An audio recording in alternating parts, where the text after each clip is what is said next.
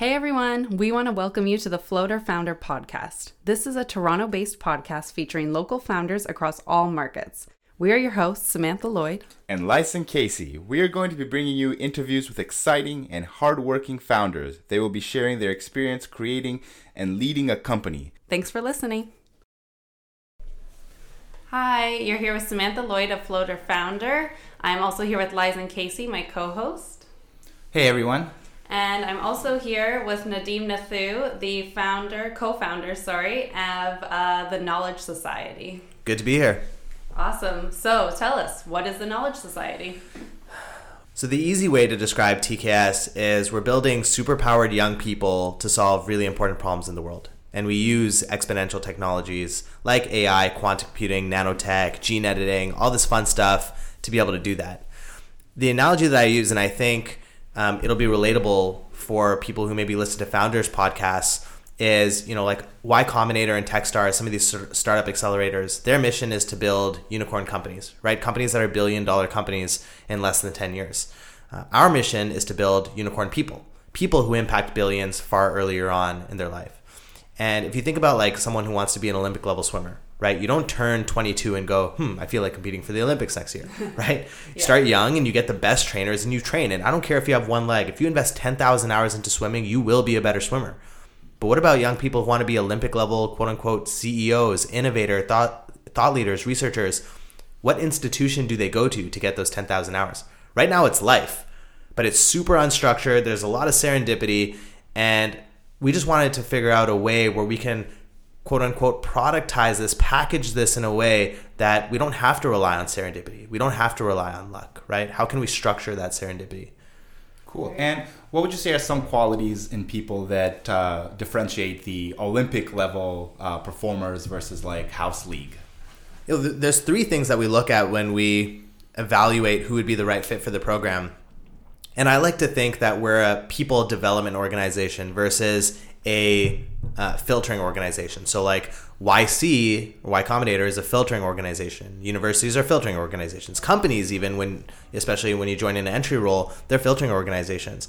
School is supposed to be a people development organization, but I would argue that it's very limited in its scope. And so what we do is we focus on curiosity. So we don't want someone ever since who is 9 years old who has wanted to be a doctor and that's all they ever wanted to be, right? We want people who love learning, understand they don't know what they don't know. Just want to get a better understanding of the world. The second thing we look for is the ability to take initiative or strong desire to learn. So if a young person's in an interview with me and they say they're interested in space tech, but they can't hold a 5-minute conversation with me about it, they're probably not the right fit because all you had to do is like YouTube it or Google it. The information's there. Are you trying?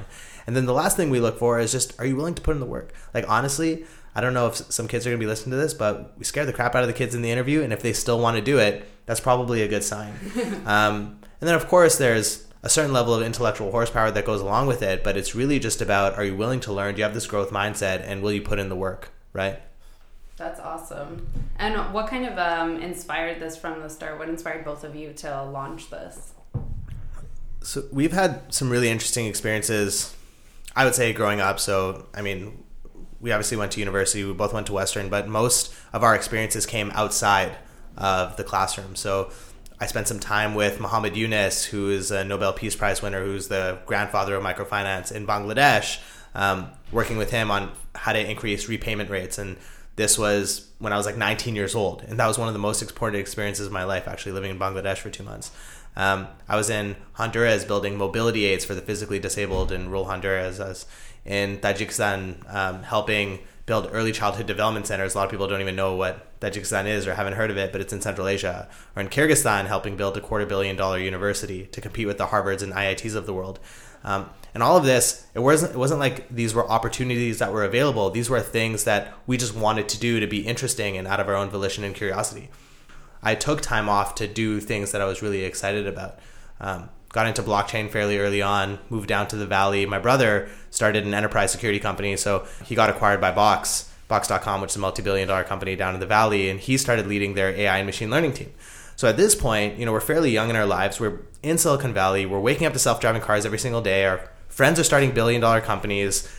We've been fortunate enough to not have our finances be now the number one thing that's driving us, some relative success early on in life there.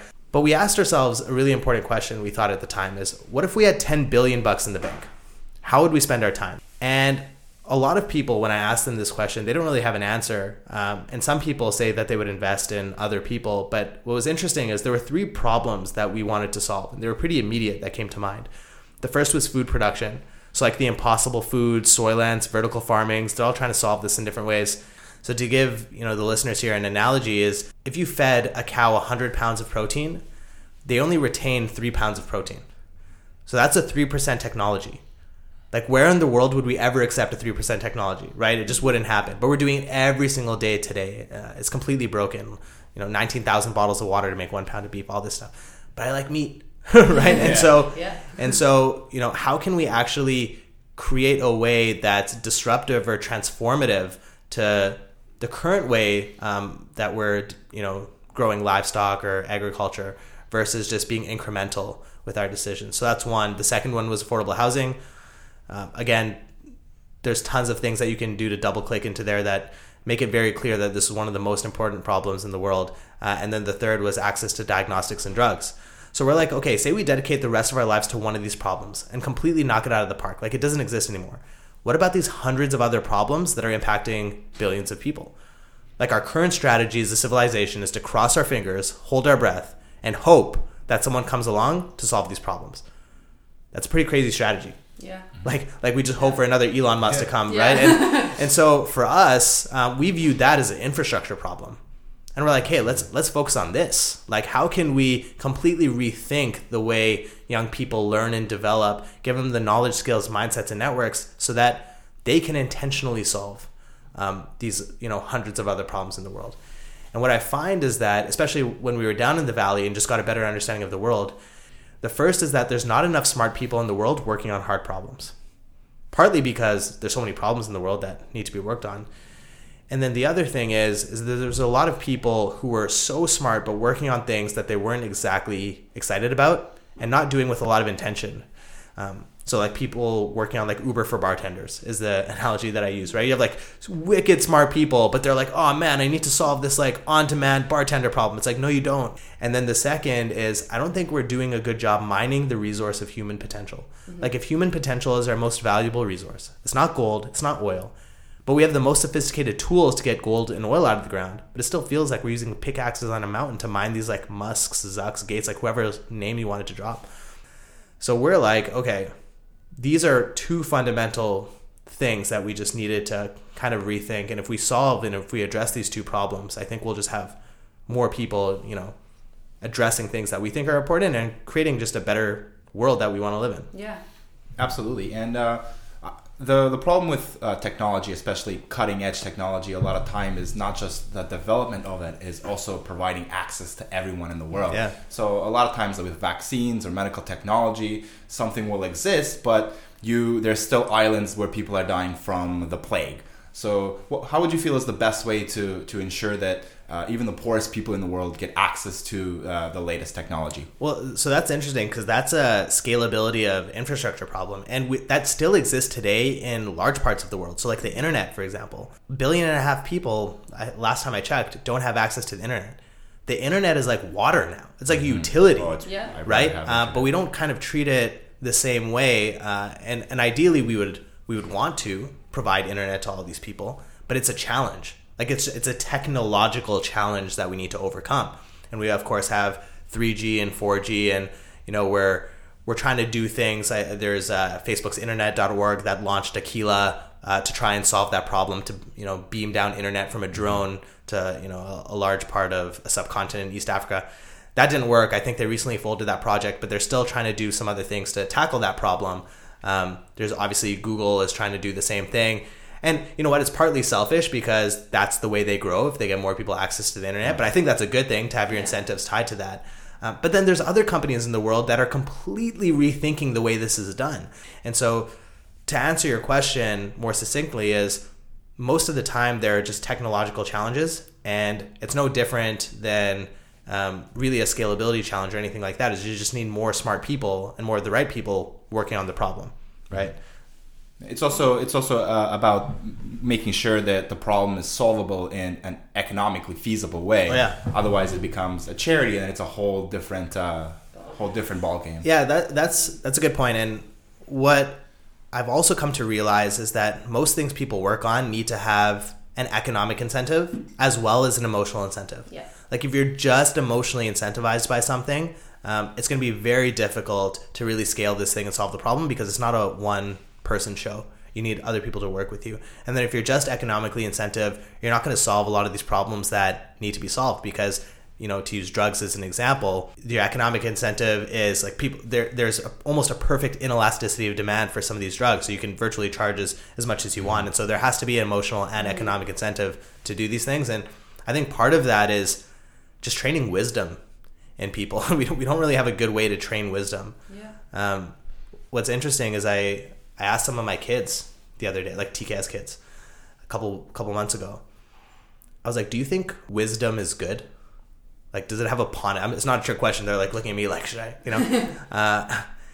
And like, does it have a positive connotation? Like, would you rather have less wisdom than more wisdom? They're like, no, I think wisdom is good. I was like, okay. I was like, what do you think is wisdom? What does wisdom mean to you? Like, define the word.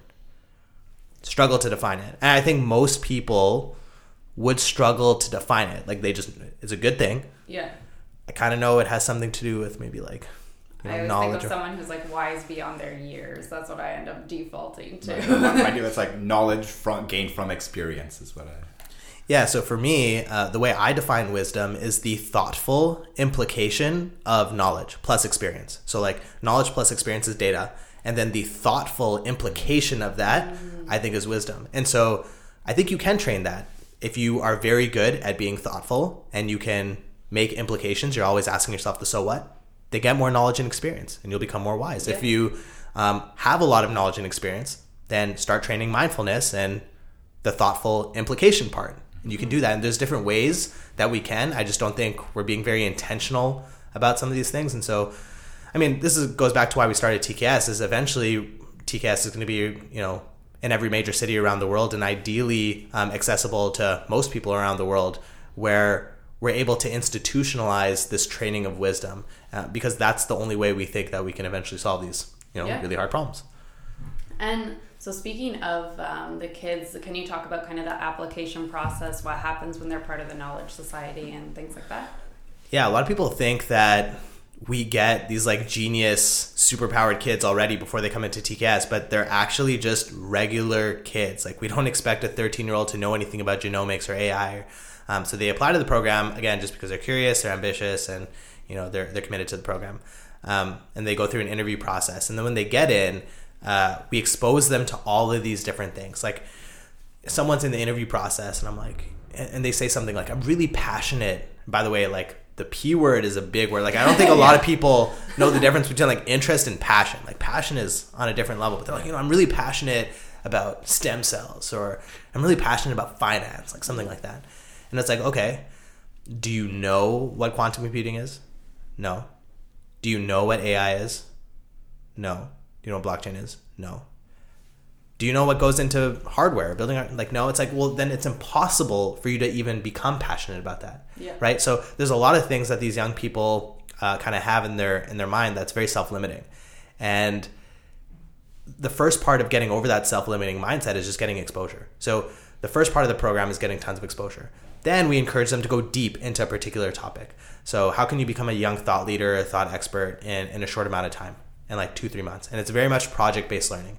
So they're like, and it's hard. Like we have very high standards, and that's the point. It's like, you know, you're going to spend a month like trying to learn this calculus, and you're like a 14-year-old kid and you're learning calculus and linear algebra, and you get to a point where you hit a wall. But then part of our responsibility is encourage you and help you figure out how to get over that wall. And once you get over that wall, you're a completely different person, right? So it's getting over the wall, building these projects. That's called a focus. And they do that for probably twice throughout the year. And then there's a place in the process called Innovate, which is the intersection of two focus areas. So, for example, it's impossible, it would be very unrealistic to expect that a young person would be an expert in AI in like 3 months. Like, there's a lot of people working on AI in the world, maybe not as much as finance, for example, but, you know, Like for a couple of years, there's been people working on this. But it is not unrealistic to think that someone might be able to get to be a global thought leader or young expert in the intersection of like AI and genomics. There's a handful of people, in the world that are working on the intersections of different technologies, or like quantum computing and blockchain, right? And so now, once you've gone deep into a lot of these different topics, you can start thinking about different possibilities that most people, even experts in AI, can't really think about because they don't know what like quantum machine learning is. Like one of our students was working on quantum computing, then went into focus in machine learning. This was at the time where the word quantum machine learning just started to come out. He was like one of the kids who was working on that and before he even heard QML, right? So like I'll give you a specific example. Ananya, she joined our program when she was 14 years old. Really got excited about genomics. Got her into a lab, casually was able to cure muscular dystrophy in mice for the first time ever. That's amazing. Globally with her team. And now I think they're moving on to human trials. Then she's like, you know what, as a part of the TKS process, moves on to another focus. So she goes deep into blockchain. From her previous genomics experience, she realizes that there wasn't a good way to share genomics data. It's our most personal information. If you think about the Cambridge Analytica scandal, that's like where you live and you know your pictures, but this is literally your most personal information. Like someone future diseases. Exactly. Like someone can enact biological warfare on you if you want, like one day, maybe. So she built a way to share genomics data on the blockchain. And now she's a brain-computer interface developer figuring out a way to use to control prosthetic limbs with her mind and electric cars and music. And now combining that with her AI focus, which is she's on right now, right? So it's like now she's building this breadth, this T, right? This breadth of knowledge and gone deep into a couple of these things. And now she can imagine things that just most other people couldn't do. And she's had such a huge impact at such a young age too. Like, exactly. And there's tons of examples like that. There's tons, which is really cool. That is amazing. I was going to ask you like to talk about students who've done something cool, but I'm going to guess like every student here has a really interesting story. Are there others like hers that have really stood out? Yeah, I'll mention a couple others. So there was this one student who joined the program who was very introverted. Again, didn't really know what the possibilities were, and through TKS got really excited about neuroscience and medical imaging and realized that medical imaging actually hasn't advanced in the last couple of years. And so he started going really deep into MRIs. And he realized, so MRIs is magnetic resonance imaging, and he realized that the way we currently do MRIs in a very simplistic fashion, or an explanation, is resonating protons in liquid, and that's what pushes kind of the water to the walls in our brain. That's what allows us to kind of image different parts of our brain.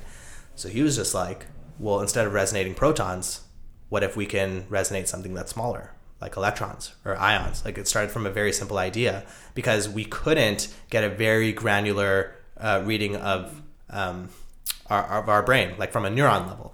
So he started working on that. He was able to achieve pretty good signal. He was working in the hospitals, whatever. But he realized that the FDA process would be a super long time, like 10 years. But the technology that he started building, he realized that it could be applied to a device to non-invasively detect metabolites like blood glucose and cholesterol levels. So now he's built this device that can non-invasively measure blood glucose and cholesterol levels without even penetrating the skin. Like what a casual pivot, right? From, reinventing MRIs to kind of doing non-invasive blood testing. So that's one example. I'll share with you one more. There was one student who joined the program at 13, didn't even know what the words virtual and augmented reality was. Fast forward 2 years, was recently named one of the top 10 VR influencers in the world, building an augmented reality wayfinding application for indoor navigation. Google is probably the leading company that's working on this right now, and they haven't been able to crack it. And he's testing this at a couple different companies right now, and it works without the use of beacons. So he's just using computer vision and augmented reality to do this. Wow. Right? And again, there's like tons more like this, but that's the super awesome thing to see is that you can actually go through this process and dramatically accelerate your personal development. That is so exciting. Yeah. So what would you say most young founders are doing wrong? I would say two things. And it's not, the first isn't necessarily quote unquote wrong. I just think it's suboptimal. The ambition seems to be fairly low. I think there's a lot of founders that are very smart, but not really applying what they're doing to something that's big and something that's meaningful. Like if you think about what a company is a organized group of people working towards a problem or mission. A great company is an extremely well-organized group of really smart people working towards a high-value mission. And I mean that by like market size. So even if you like are so smart and you crack the first two things, if you're just working on a small problem or something that people actually it's not as meaningful, not like empathetically meaningful, like actually like market size and dollars wise meaningful to the world, you're probably going to find it hard to monetize and scale your business. That's number one. And number two is fitting solutions to problems rather than finding problems or opportunities and then building for those. Like a lot of young founders, I think, have these ideas of things that they want to do, but haven't really pressure tested their assumptions. And they get really excited about things. And it's kind of like chasing the cute dog, right? And you just know what's going to work. And it's almost this fear that if you test your assumption, you know it's not going to work, but you still really want to do it. Which, you know, this is the reason why second-time founders are more quote-unquote valuable to VCs and others than first-time founders, is because you kind of go through that journey and you learn what it actually means to solve a problem or address an opportunity and start a company. But those are the two biggest things that I'm seeing, especially in Canada. Mm-hmm. Cool. And yeah, you're talking about a lot of different areas and problems that there are to solve. What would you say are the most important, meaningful problems that are going to be solved in the next year, in the next 5 years, and maybe in the next 10 years? Like, which problems are we really going to crack that are going to change humanity? One of the mental models that I use is 30 years from now, what are we going to look back on and think is archaic? So one is, I think we're going to look back and be like, I can't believe we let people drive in death machines all the time, yes. Right? And we didn't have this like kind of autonomous vehicle infrastructure back then. So that's one. I think for education, we're going to look back and be like, why did people have to just learn with people their age, only learn math for the same amount of time that they can learn English? You can only learn fractions at grade 7 or whatever, and then at grade 8, like it's going to be like, you know, why do we do that? I think food is going to be another one. But I think there's going to be some really powerful advancements in things like disease and human longevity. Like a lot of people don't understand, aging is a disease, but that's good news because diseases can be treated, right? And so there's like Peter Diamandis, who is invested and co-founded a company called Cellularity that's figuring out a way to dramatically improve human longevity. And he thinks, Peter recently said that he thinks he'll live to around 160, given what he knows. So that's one. And aging also causes a bunch of other diseases like cancer. So as an example, in the last 50 years, we've invested probably $1 trillion in cancer research. And by the way, every year we spend $80 billion, this is in North America, it might actually be in the US, $80 billion on cancer treatments and $8 billion on cancer research. But mortality rates after stage 3 and 4 haven't actually gone down significantly in the past 50 years. But if you can detect cancer at stage 1 and stage 2, you actually have a far better chance of surviving. So detection is the key and diagnosing is the key, and not necessarily our treatment for stage 3 and stage 4. And so now there's something called that researchers are looking into, and one of our kids is actually looking into, called liquid biopsy. Whereas, when you go to the doctor and you get a blood test, and you can test for a lot of these different things like thalassemia, HIV, whatever. What if one of those things you could test for is cancer? Right? And that's starting to happen. So I think most of these really important problems that, like, if you just go out on the street and ask people, and by the way, I should say this, if you go out on the street and you ask someone, what are the top 10 problems that we face as humanity? People might say hunger, people might say poverty, they might say climate change, disease, whatever. But those aren't problems. Those are outcomes. Mm-hmm. People are hungry. People are poor. The climate is changing. Why are people hungry? Why are people poor? Why is the climate changing? If you could solve, those are the problems. And if you could solve those, then you help alleviate the outcomes. And so I think a lot of those outcomes that we see that are in our top priorities will technologically have the ability to solve. But again, it comes down to just having more people to solve these problems. Yeah. Can I say one more thing? Of course. So Vinod Khosla, he's the founder of Sun Microsystems. Pretty much the reason why we have like phones and computers and all that stuff that we have today. Facebook's campus is actually in the Sun Microsystems old office. He's like, in my opinion, Bill Gates status in terms of walking into like any tech organization. He's awesome. He recently had an interview with Sam Altman of YC, And he says, Vinod Khosla says how he did this exercise where he tried to break down GDP and besides government spending and see if there was a way that he could increase each of those components by 100x. And he actually has ideas to increase every component of GDP by 100x in a bunch of different industries. And he wrote like a 30-page manifesto or something like that. And he breaks down like manufacturing, education, health, whatever. And some ideas are better than others, but the point is he's actually thought about it, and there's probably going to be some iteration.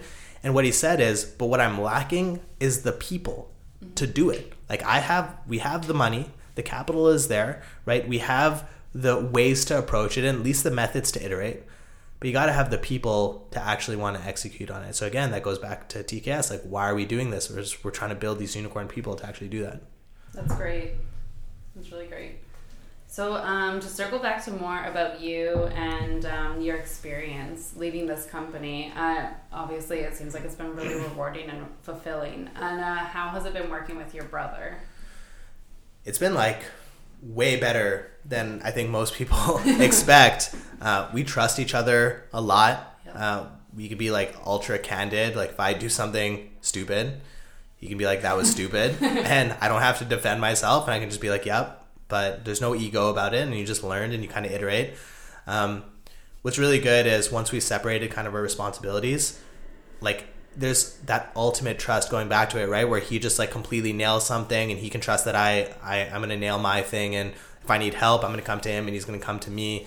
And I think we think very similarly in a lot of ways, but also very differently in a ton of ways. And it took me actually until working together that I realized this. Like I thought we were just like pretty similar growing up, especially after university.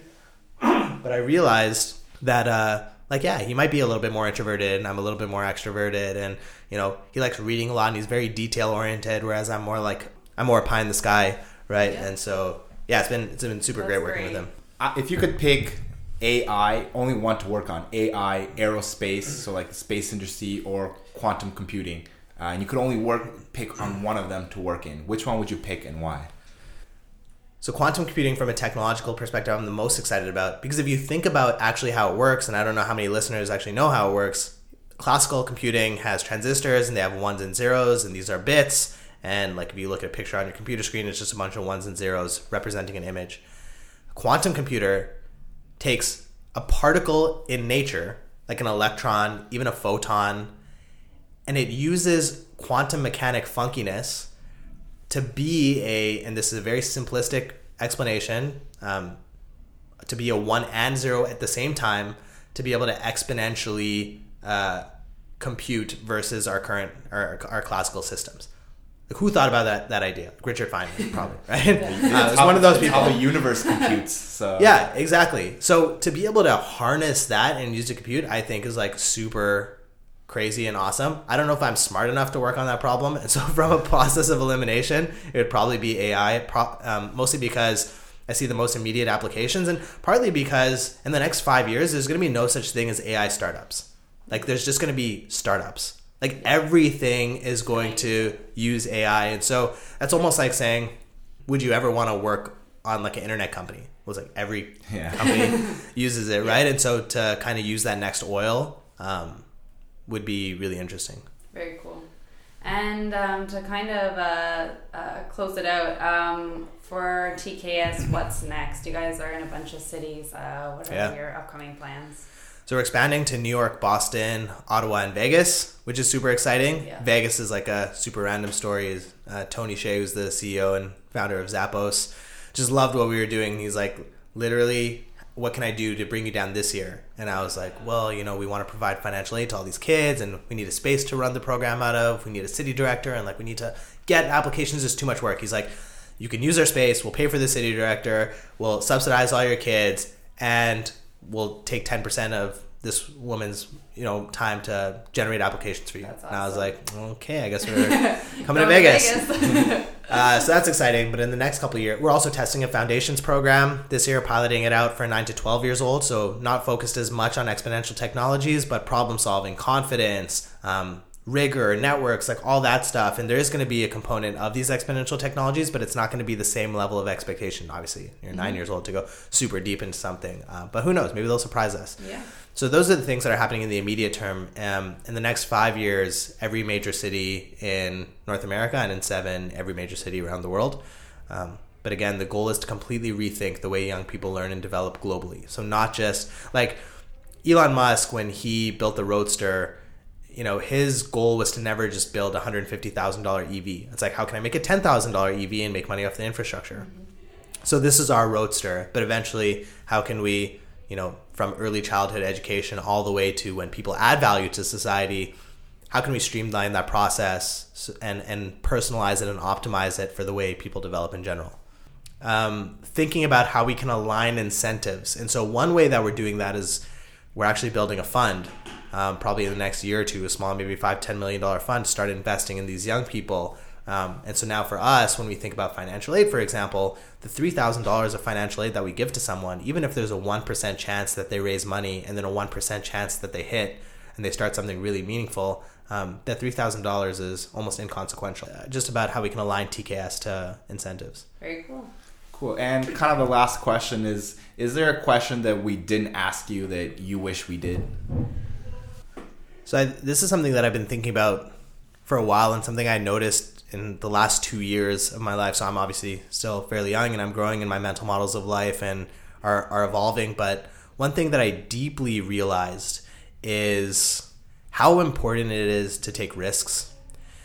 And going back to Vinod Khosla, he says this one quote: "The consequence of mitigating risk makes the prospect of success inconsequential." So the consequence of mitigating risk makes the prospect of success inconsequential. So say you have like your status quo bar, and below that is risk, and above that is reward. If you're always trying to mitigate towards the status quo bar, then the amount of success that you could possibly have is only a little bit above the status quo bar. You can't expect to take a little bit of risk and have a high reward. That's not how it works. But here's life's biggest secret. Perceived risk is actually far greater than actual risk, but reward is directly proportional to perceived risk. So if you actually have the courage to take the risk over and over again, in the long run, you'll just take advantage of life's greatest arbitrage opportunity, and you'll come out the other side and win. One of my friends, he works at a major bank, doesn't really enjoy what he's doing there. He's, complains sometimes. And I asked him, I'm like, man, why don't you just leave? Like, what do you want? Like, where do you want to work? He's like, I'd love to work for the MLSE, like Major League Sports and Entertainment. And he's like, oh yeah, I might get promoted soon. This always comes up with reasons. And I was like, look, do you have enough money to survive for 6 months? He's like, yeah. I was like, what if you quit soon, left soon, and spent 6 months relentlessly trying to get this job, right? And it doesn't work for some reason. Like, they're hiring, our friends work there. I think you can get, but say it doesn't work. And you run out of money. Then what would you do? He's like, probably get a job back here. So I'm like, you're literally living your worst case scenario on purpose. Yeah. How weird is that, right? And so probably just thinking about, and people reflecting like, am I living my worst case scenario on purpose?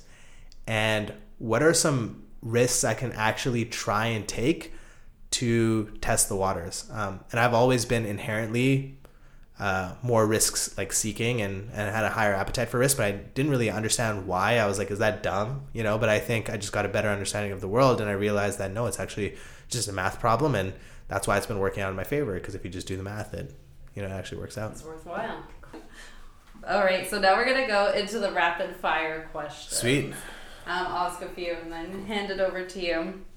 So what is your favorite thing about Toronto? I think the people.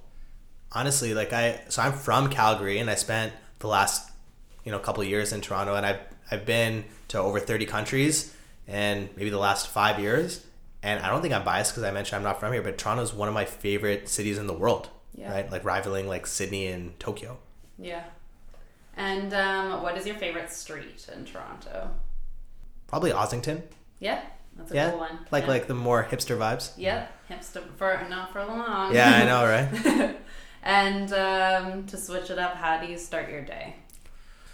I do Sam Harris mindful meditation. So waking up with Sam Harris, it's around 10 minutes. And I try and spend half an hour every morning thinking, like just creating time to think rather than like do.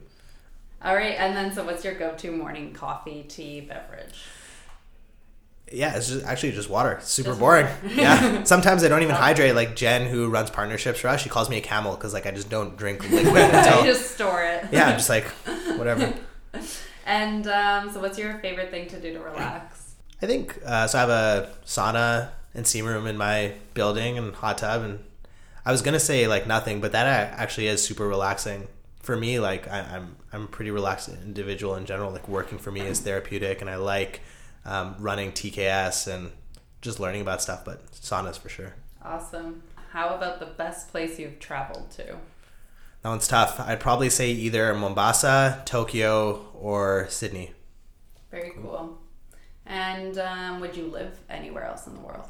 Yeah, I probably would live in either Sydney. If I could transport all my friends to Sydney, Yeah. I could live there. Or even Mombasa. Yeah. Very different places there. And who was your favorite teacher? My favorite teacher, I would say it was this guy, Mr. Cantrell. He was my calculus teacher, and it sucked that it was so late. He was in grade 12. Yeah.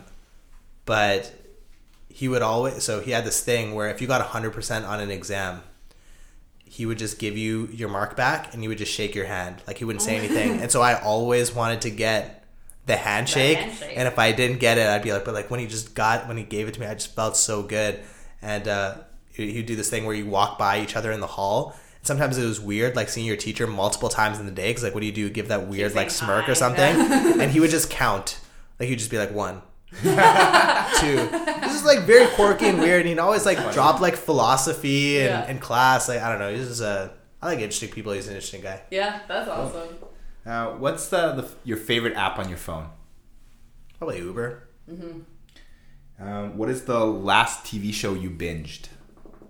Billions.